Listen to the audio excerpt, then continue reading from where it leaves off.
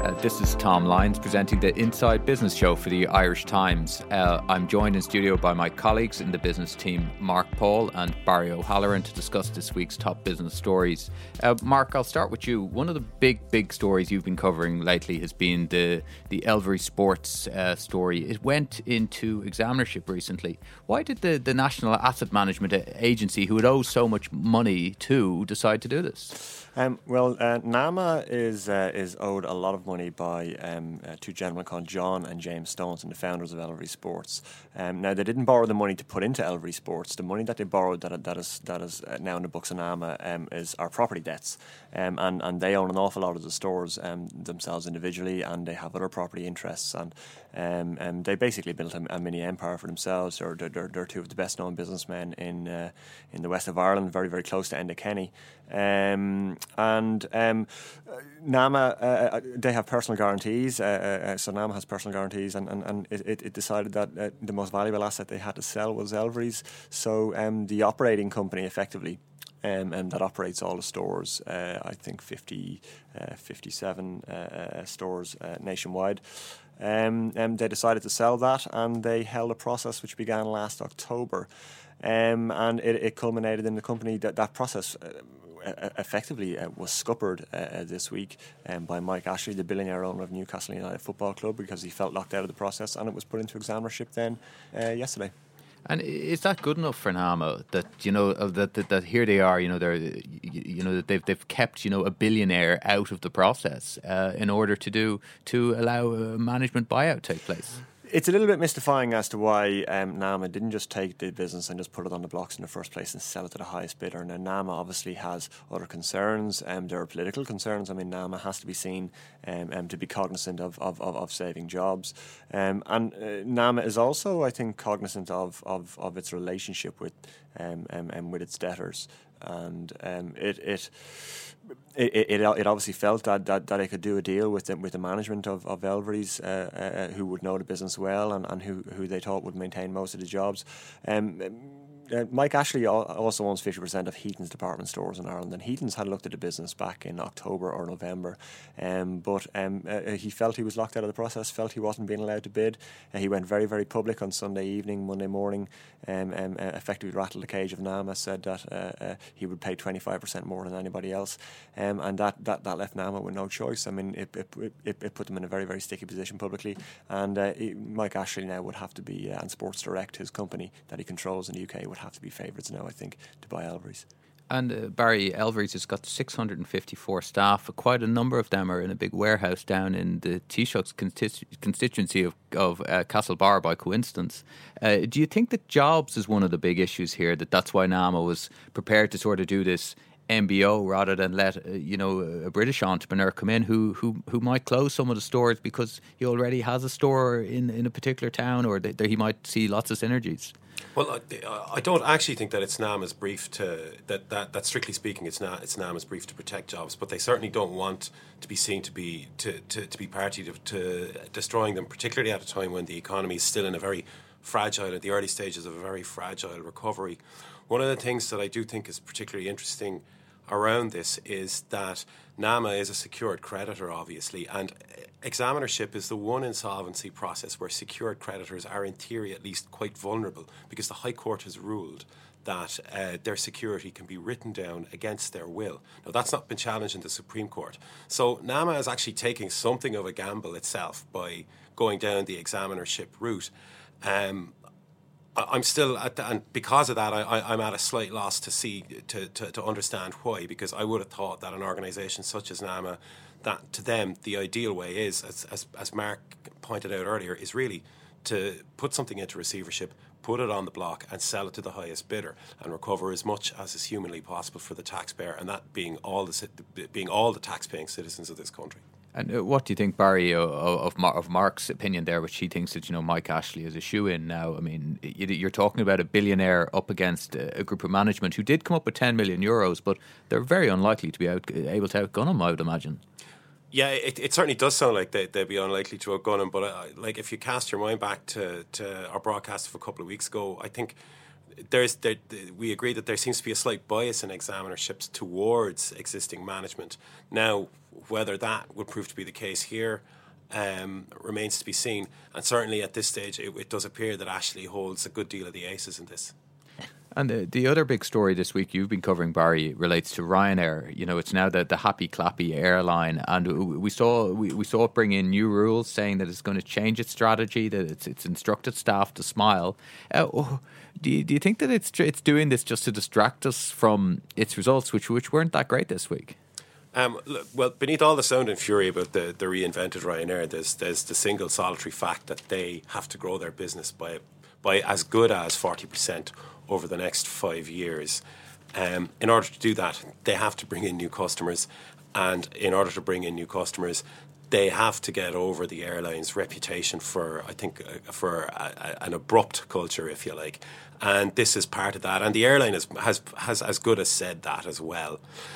In terms of this week, the results certainly impressed shareholders, although I'm at a slight loss to know why, because the airline didn't do anything that was in any way unexpected. We were told it made a loss in the third quarter. It made a 35 million loss in the third quarter. This was something that we have been told to expect in both September and November.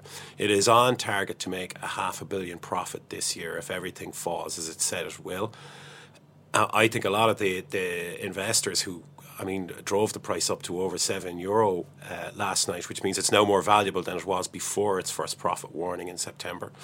I think a lot of that is an overreaction. The airline isn't doing anything that we didn't expect it to do. It's certainly grown passenger numbers. There are certainly positive soundings there, but a lot remains to be seen, really. And I really would say the jury's out until they give us a view of the full year after March the 31st. And Michael O'Leary, he's been retiring on and off now for 5 or 6 years. Do you think he's ever going to go? And do you think that this sort of niceness or this gentrification of Ryanair is part of the process of him easing his way out of things? Well, you could look at it that way, that what Michael O'Leary may be trying to do here is to decouple his own personality from the personality and the image of the airline. 20 years of stunts, perhaps. If he pulls this off, this could be his ultimate stunt in one way. It's certainly nothing with Ryanair and nothing with Michael O'Leary is random. This is a calculated decision in order to try and improve the image of the business. Perhaps he's preparing the ground to eventually depart. Something close to my own heart. You can see when the leader of an organisation who's so indelibly linked with that organisation leaves overnight, that the organisation can be completely thrown into disarray. And as I said, an item close to my own heart would be Manchester United. Michael O'Leary is to Ryanair what Alex Ferguson was to Manchester United, and that entire organisation is then thrown into flux. But who could replace Michael O'Leary if he were to go? I don't know. Perhaps maybe Howard Miller, the chief financial officer, has missed a boat. I don't know. I wouldn't rule out somebody like Alan Joyce, who's the chief executive of Qantas down in Australia, if he could be coaxed back. He's somebody who's got a track record of getting into scraps at unions, and but then again, we shouldn't always assume that it's going to be an Irish successor to Michael O'Leary. It's an international airline, it's a global force, and it could really be anybody from the world of aviation. Barry, Michael Cawley, the deputy chief executive of Ryanair, has just stepped down. He was somebody who would have been tipped to replace O'Leary. Can you see him ever being replaced, or do you think that whoever it's going to be is just going to have to become much more of a pen pusher and much more in the background rather than Michael O'Leary, who is such a stuntsman? What I think is interesting here is that Michael O'Leary is actually starting to talk down discussions of retirement, and he did that in an interview with Lynn Barber in the Sunday Times a few weeks ago. He seems to be playing it down a little bit more than he has done in the past. One thing I think that we will see is that he will be rolling back very much from being the public face of the company over the next few months, and they're bringing in they will be bringing in a new person to do a lot of the talking for Ryanair to both consumers and the media. I actually think that if I were to take over, or anyone who does take over from Michael O'Leary, they really would need to be a very different person and put their own stamp on it. While sticking like glue to the airline's very successful formula of sitting on costs and managing them as tightly as possible and flying people as cheaply as possible, because that's really been the secret of its success. Well, you heard it there. Barry O'Halloran's name is now officially linked to the Michael O'Leary's job. Barry, the other story you covered this week was, much more serious. It related to Element 6, and you were down in the High Court for a big ruling there in relation to its pension fund. You just tell us, first of all, just step back and just say, what does Element 6 do exactly? Element 6 is part of a multinational group that manufactures industrial diamonds, which have a range of uses across the world, and everything from mining to manufacturing. This organisation in particular, they started out in the 60s. They employed over 1,000 people. There's around a third of that there now. There's still quite a lot of high-end activity, high-end manufacturing or manufacturing-related activity down there, although they moved a very central part of its manufacturing out of the Shannon operation and back down to South Africa, which is home to one of the group's owners, De Beers, in sometime around 2000, 2001. Shannon has a lot of responsibility for distributing their product around the world, and they would have customers in virtually all developed and emerging markets at this stage. And what happened down in the courts? There's been all sorts of allegations flying around. I mean, we finally had a ruling. Yeah, we finally had a ruling. Essentially, the company shut down its defined benefit pension scheme, which is a particularly generous one, and one that kicked in when you were 60 rather than 65. It shut this down in 2001 with the agreement of the 6 trustees. The trustees accepted a final contribution of 37 million, 23 of which went directly into the defined benefit pot, the rest of which was dispersed into a defined contribution pension, which was a separate scheme. The deficit in the defined benefit scheme was around 129 million, according to, it depends what calculation you use. We'll stick with 129 million. As a result of this, a number of members saw their benefits severely cut. They sued the trustees for breach of duty, claimed that they were conflicted themselves when they made the decision, and that they hadn't acted reasonably or fairly towards the members, which they should have done. After 14 days of hearings, 3 weeks, thousands of documents, etc., the Justice Charlton this week said that, in fact, the trustees did act honestly, reasonably, and in good faith, and that they were not to blame for what happened. However, he reserved some very special criticism for the company and the way the company managed the negotiations in the months leading up to the closure of the scheme in November 2011. And he said it was effectively, the company said, look, 37 million is what you're getting, you take that, or we don't just close down the pension scheme, we shut down the entire business here in Shannon, and 360 people will lose their jobs. Essentially, what the judge said is this is not the way to go about negotiating something as delicate as exiting a defined benefit pension scheme. In fact, he said it was a textbook example of how not to do it, and accused the company of a lack of humanity and a lack of delicacy and emotional intelligence. Oh, well, that's pretty serious stuff from a High Court judge, even though, I mean, he did ultimately find in the company's favour. Well, he found in the trustees' favour, and I think there's a very clear distinction here. The trustees are there to act for the benefit of the members of the scheme, and they should really, in a sense, be a buffer between the beneficiaries and the company, should the company want to do anything that would damage the interests of the scheme's beneficiaries, because their only duty is really to the scheme's beneficiaries. So the company was only linked to this in that A, it was the sponsor of the scheme, and B, it actually indemnified the trustees against any legal action, but it was not directly involved in the case at all itself. And just finally, Mark, looking forward towards next week, I mean, what do you think are the big stories that people are going to need to look out for? Well, I think it'll be interesting to see if any of the other banks react to AIB's decision this week to effectively give the green light to a limited number of debt write-downs for distressed mortgage holders. I mean, it's been the big taboo for Irish banks to admit in public to writing down debt. You know, Ulster Bank, I saw, come out today and said that they don't have a policy of writing down debt, which of course doesn't mean that they don't write down debt. It just means they don't have a formulated policy on it. Bank of Ireland under Richie Boucher have been very, very strong on this.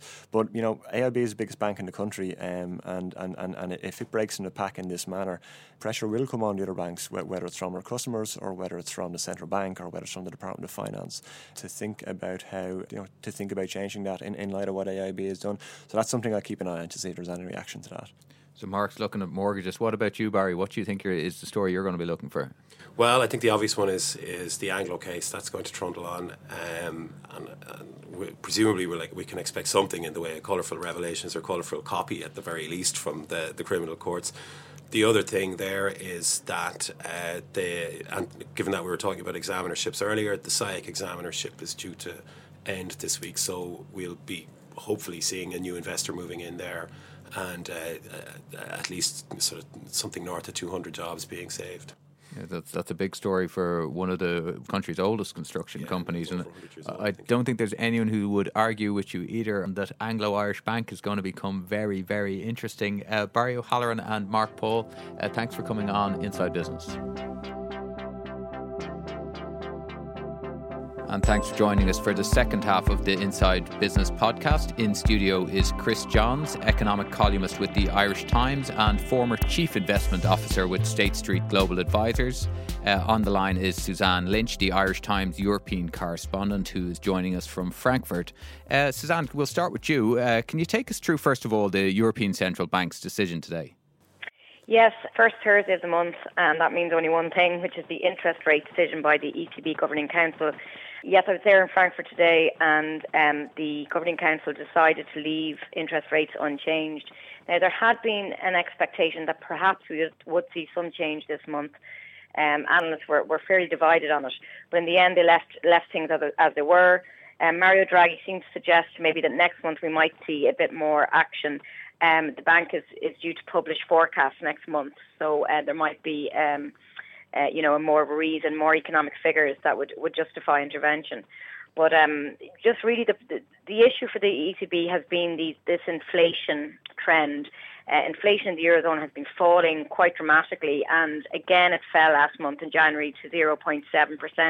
So this is really pushing the ECB to act. And now today Mario Draghi was quite strong. He said a few times, inflation, yes, it is going down, but we're not in a deflationary situation here. It's not deflation. And he rejected any comparisons with Japan in the late 90s and early 2000s and said we weren't at that point yet. But at the same time, he said he does expect this period of low inflation to continue for the next few months. And what's your read of it, Chris? I mean, here we have the ECB, again, they're sort of inaction. Did this lack of decision, did it surprise you? Yes, and the wasn't so much the interest rate decision, because I, like just about everybody else, didn't think that they would act today, but they would seriously trail probably something like a 15 basis point. They haven't got many basis points to cut now, of course, but from 25 down to 5 or 10 maybe was something that some people expected, but certainly some kind of a forecast or to raise expectations that they would do it next month. And he didn't do any of that. Perhaps more significantly, people thought there might be some action away from interest rates. There's lots of things that they can do. They can mimic the action of other central banks, like the Fed or the Bank of England, and do more quantitative easing is the ugly phrase that's used in some variety or other. For example, one of the things that they've been doing is buying a lot of government bonds. They've bought our bonds here in Ireland, they've bought Spanish bonds, they've bought other peripheral market bonds as well. But unlike the Fed or the Bank of England, they've done something called sterilisation. What they take with one hand, they give away with the other. There was a hint that maybe the time has come for them to start doing these more unconventional monetary policy moves, because they've run out of room with interest rates being so low already. So the surprise was that he said absolutely nothing about any of these potential unconventional moves. He didn't suggest that they were about to do them. He didn't trail that March was going to be the month. So the sense that the markets were surprised and the euro strengthened as a result of this, for example, during the course of the press conference, was that he said absolutely nothing to suggest that they were thinking along these lines. Because as Suzanne said, the deflation risk is real. It's certainly bigger than Mr. Draghi is admitting to, but then you wouldn't expect him to admit to it. And so I think that there will be some action in March. They're going to be forced into it by the inflation numbers. The risk of deflation is real. It's something from an economics perspective that you don't want to get into, because if you do slip into it, it is very, very difficult to get out of, as the Japanese have discovered. They've been stuck in this problem for 20 years, and that's how hard it is to get out. So it's very important not to get into it in the first place, and that's why I think people were surprised, because at 0.7%, as Suzanne said, it's getting very close. And Suzanne, when you were in Frankfurt and you were surrounded by other journalists, was that the sense in the room that there was going to be that there was going to be more, or that we would get more information about what's next? Yes, absolutely. What Chris said there is absolutely right. I mean, one journalist tried to probe Draghi on this, the sterilisation issue, and he didn't answer. He didn't give any clarification on that. So people are looking, for other means, these non-standard measures, not just interest rates, maybe another liquidity operation, another kind of LTRO. But there is a sense, as Chris was saying there, about quantitative easing, that the ECB is just very resistant to this, that we're still a long way from anything that dramatic. And that really even a tiny interest rate cut to one of the rates next month or in future months might be even more likely than any other non-standard means, despite the fact that they have very, very little room, as Chris was just saying there, to do anything further really with interest rates. And Chris, you'd like to come back in again? Yeah, the surprise was the Bundesbank, the mighty Bundesbank, in the last few days has given Draghi the open door that he needed to do some of these more unconventional measures, because they specifically said that they were open to the idea that these bond purchases could be unsterilised, using that ugly term again. And most of the resistance, we thought, was coming from the Germans, because we would have thought that the other central bankers around the table, from the likes of Ireland, Spain, Portugal, Greece, would have been pushing for this for some time. And the resistance to these unconventional measures would have been coming from the German quarter. But now that the Bundesbank has said that it is more open to the idea, we were thinking, well, that's it, game on, because the people that were stopping it are now saying it's okay. So it was a surprise, and I really don't know why they didn't take this opportunity. It seems that the ECB never misses an opportunity to miss an opportunity. And today, I think, will be written up in those terms. Nevertheless, I do think that these unconventional measures have to come because of the problems that the European economy, in particular the disinflation problem, is facing, and it's inevitable. As I say, it is surprising that they didn't do something more today, but I think it just delays it. It is inevitable that something more is going to happen. And would you agree there, Suzanne? You think that it's inevitable that something's going to happen as soon as March, or do you think that this is something that the ECB will again go very slowly? I mean, it could be a slowly. As I said, March they are publishing these economic forecasts, which will give a bit more meat.